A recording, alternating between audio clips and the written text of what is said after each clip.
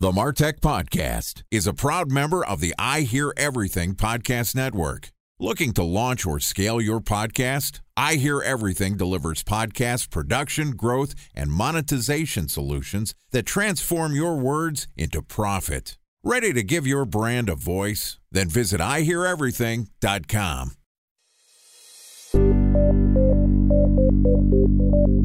From advertising to software as a service to data. Across all of our programs and clients, we've seen a 55 to 65% open rate. Getting brands authentically integrated into content performs better than TV advertising. Typical lifespan of an article is about 24 to 36 hours. If we're reaching out to the right person with the right message and a clear call to action, then it's just a matter of timing. Welcome to the MarTech Podcast, a Ben J. Schaap LLC production. In this podcast, you'll hear the stories of world-class marketers that use technology to drive business results and achieve career success. We'll unearth the real-world experiences of some of the brightest minds in the marketing and technology space so you can learn the tools, tips, and tricks they've learned along the way. Now here's the host of the MarTech Podcast, Benjamin Shapiro. Welcome to New Media Week on the MarTech Podcast. Today we're going to talk about the strategies, tactics, and technologies you need to think about when launching a media business.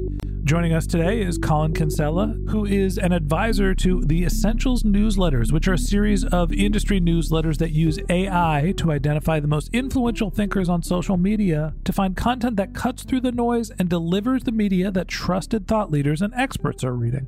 So far this week, Colin and I have talked about his career as a marketing media maven. We talked about some of the changes that he's seen in the media landscape. We've also talked about why newsletters are new again and why big social is focused on them. And yesterday we talked about the notion of creating content for newsletters, whether it's better to create AI or have content creators produce the content themselves. And today we're going to continue the conversation talking about trust and brand safety concerns when it comes to media buyers. All right, here's the last installment of New Media Week with Colin Kinsella from Essentials Newsletters. Colin, happy Friday and welcome to the last episode of New Media Week on the MarTech Podcast. It's been a great week. Thanks for having me, Ben. Excited to have you here. Yesterday, we finished our conversation talking about newsletters and how there is this notion of whether the artificial intelligence, whether we can do a link roundup and provide value in a newsletter by just aggregating data and content for our audience. And that's great in a lot of examples. It's probably what we're going to end up doing for the MarTech Podcast. And then there are some creators that are great about giving opinions, where there is no artificial intelligence, at least for now, that can create an opinion, craft what is essentially a blog post, and distribute it out effectively.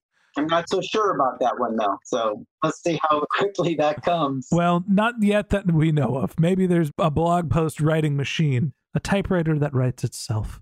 Either way, whether you're using a link roundup type email, artificial intelligence driven, God, I hope you're not doing that manually. It's very painful. Or you're a content creator that's, circulating your content, distributing it in a newsletter. One of the big things that matters most to the people that pay for that content is the ability to trust that brand and the brand safety concerns. So talk to me a little bit more, having experience as a media buyer, when you're evaluating the opportunity to work with a creator, to work with a newsletter publisher, what are some of the concerns that you have? You look at their history, see what they've done, if they take too many risks, etc.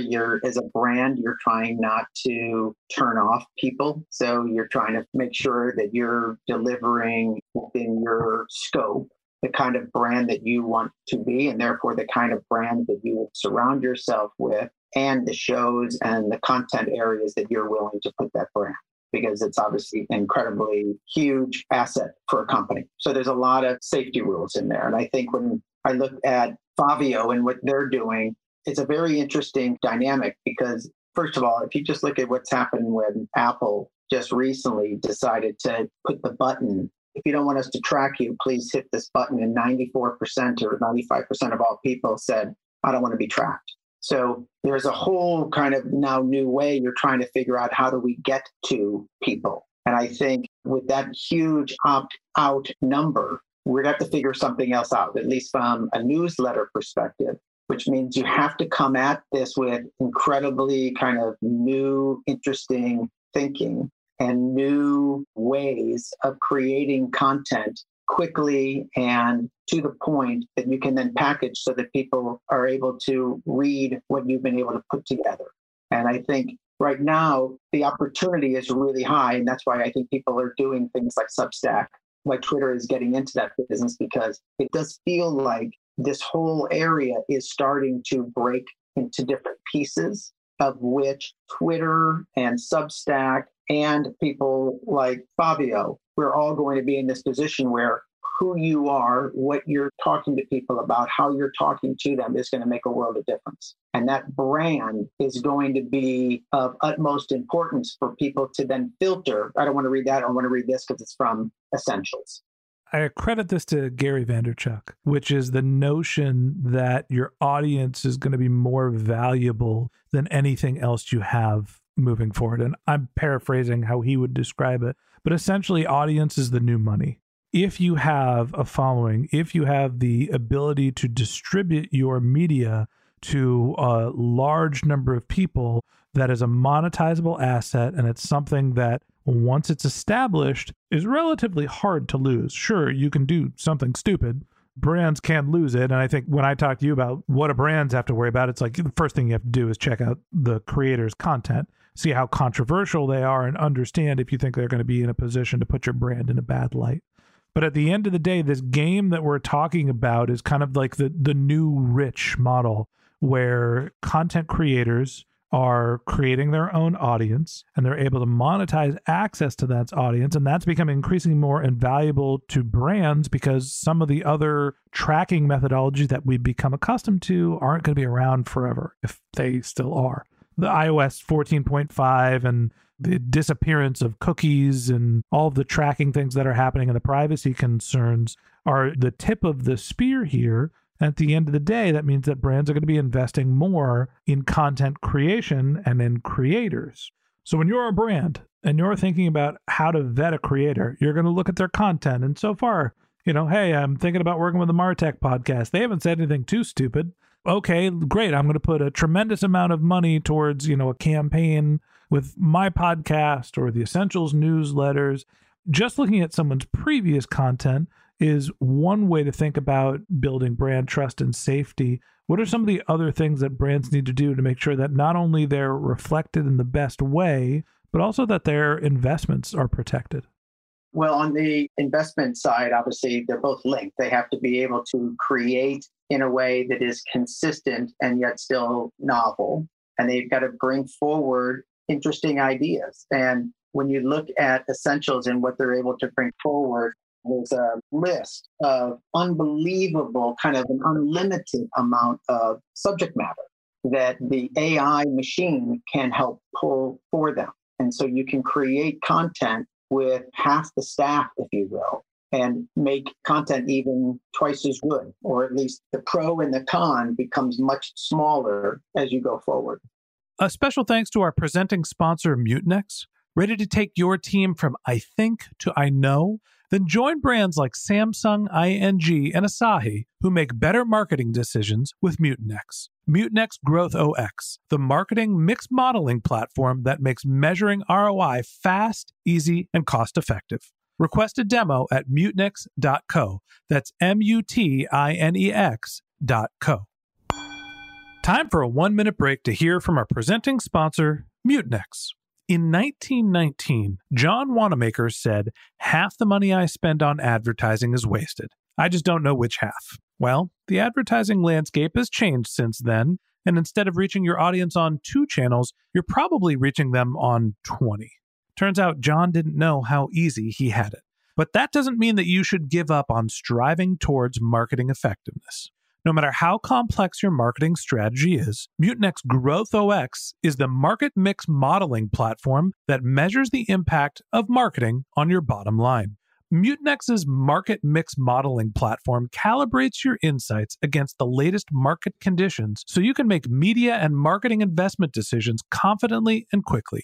Ready to take your team from I think to I know? Then join brands like Samsung, ING, and Asahi who make better marketing decisions with Mutinex. Mutinex Growth OX. Your best decision starts here. To learn more about Mutinex, go to mutinex.co. That's MUTINEX.co. Okay, here's the rest of today's interview.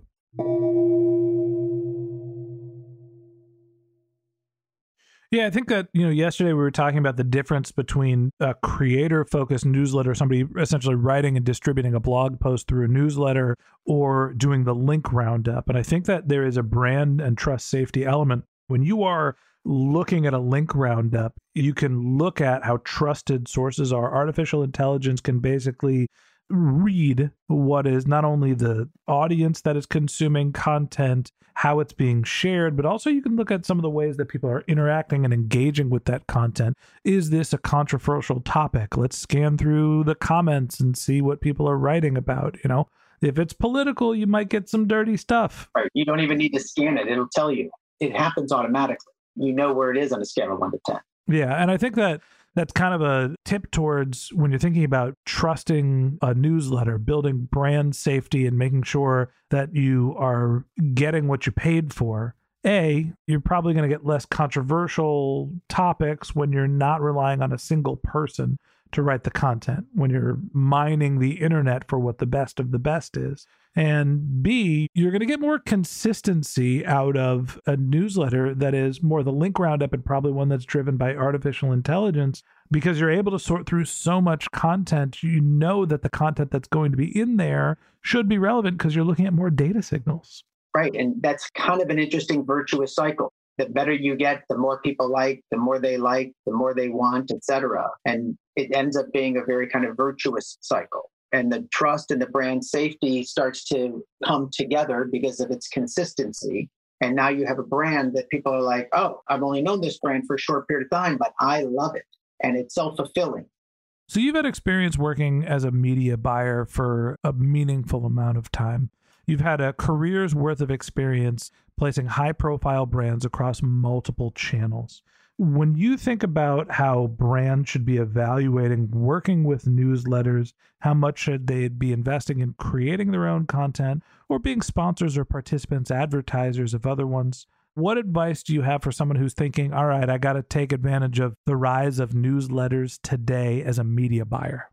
I think everybody should be looking into newsletters, given the power of newsletters. I think it has always been if there's 15 steps, it would be the 14th step kind of a notion. But bring it forward, because newsletters are much more powerful than they've ever been. And the connection to readers has never been closer, because readers are more consistent coming back to the content versus social media that is all over the place. The media landscape is changing. The way that we track is changing. The platforms that are going to have the most accurate data might be changing as well. At the end of the day, if you want to be the most targeted, working with creators that have built audiences where they have direct access to communicate to that very specific audience is an incredibly powerful way to reach your target consumers. Now, whether you're talking about artificial intelligence and being able to filter out some of the brand trust and safety concerns, or whether you're working with an individual creator, somebody that has a reputation, at the end of the day, what you're really focusing on is working with their audience. So understanding not only what the medium is, understanding who the audience is, understanding what value you're getting in terms of placement, availability, timing, and most specifically, your call to action. Understanding what you're trying to accomplish from that media buy is what's going to drive the end business results. Colin, you've gone through this a bunch. You've had a career's worth of experience. I think it's fascinating that now you're dedicating your time focused on newsletters. Any last words, bits of advice for the marketers that are thinking about focusing on either being a creator and building their audience or being a media buyer working with those creators? I think if you're a media buyer or the other, I think the key is to keep your eyes open, your ears open, and pay attention not to what you did yesterday, but what you should be doing tomorrow. All right. And that wraps up New Media Week on the MarTech podcast. Thanks for listening to my conversation with Colin Kinsella, advisor of Essentials newsletters. If you'd like to get in touch with Colin, you can find a link to his LinkedIn profile in our show notes. You can contact him on Twitter. His handle is Colin Kinsella, ColinKinsella, or you could visit his company's website, which is essentials.news. That's ESSENTIALS.news. Just one more link in our show notes I'd like to tell you about. If you didn't have a chance to take notes while you were listening to this podcast, head over to martechpod.com, where we have summaries of all of our episodes and contact information for our guests. You can also subscribe to our once-a-week newsletter, and you can even send us your topic suggestions or your marketing questions, which we'll answer live on our show.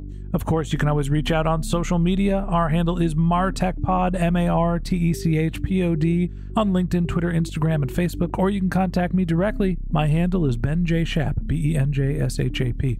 And if you haven't subscribed yet and you want a daily stream of marketing and technology knowledge in your podcast feed, we're going to publish an episode every day this year. So hit the subscribe button in your podcast app, and we'll be back in your feed tomorrow morning. All right, that's it for today. But until next time, my advice is to just focus on keeping your customers happy.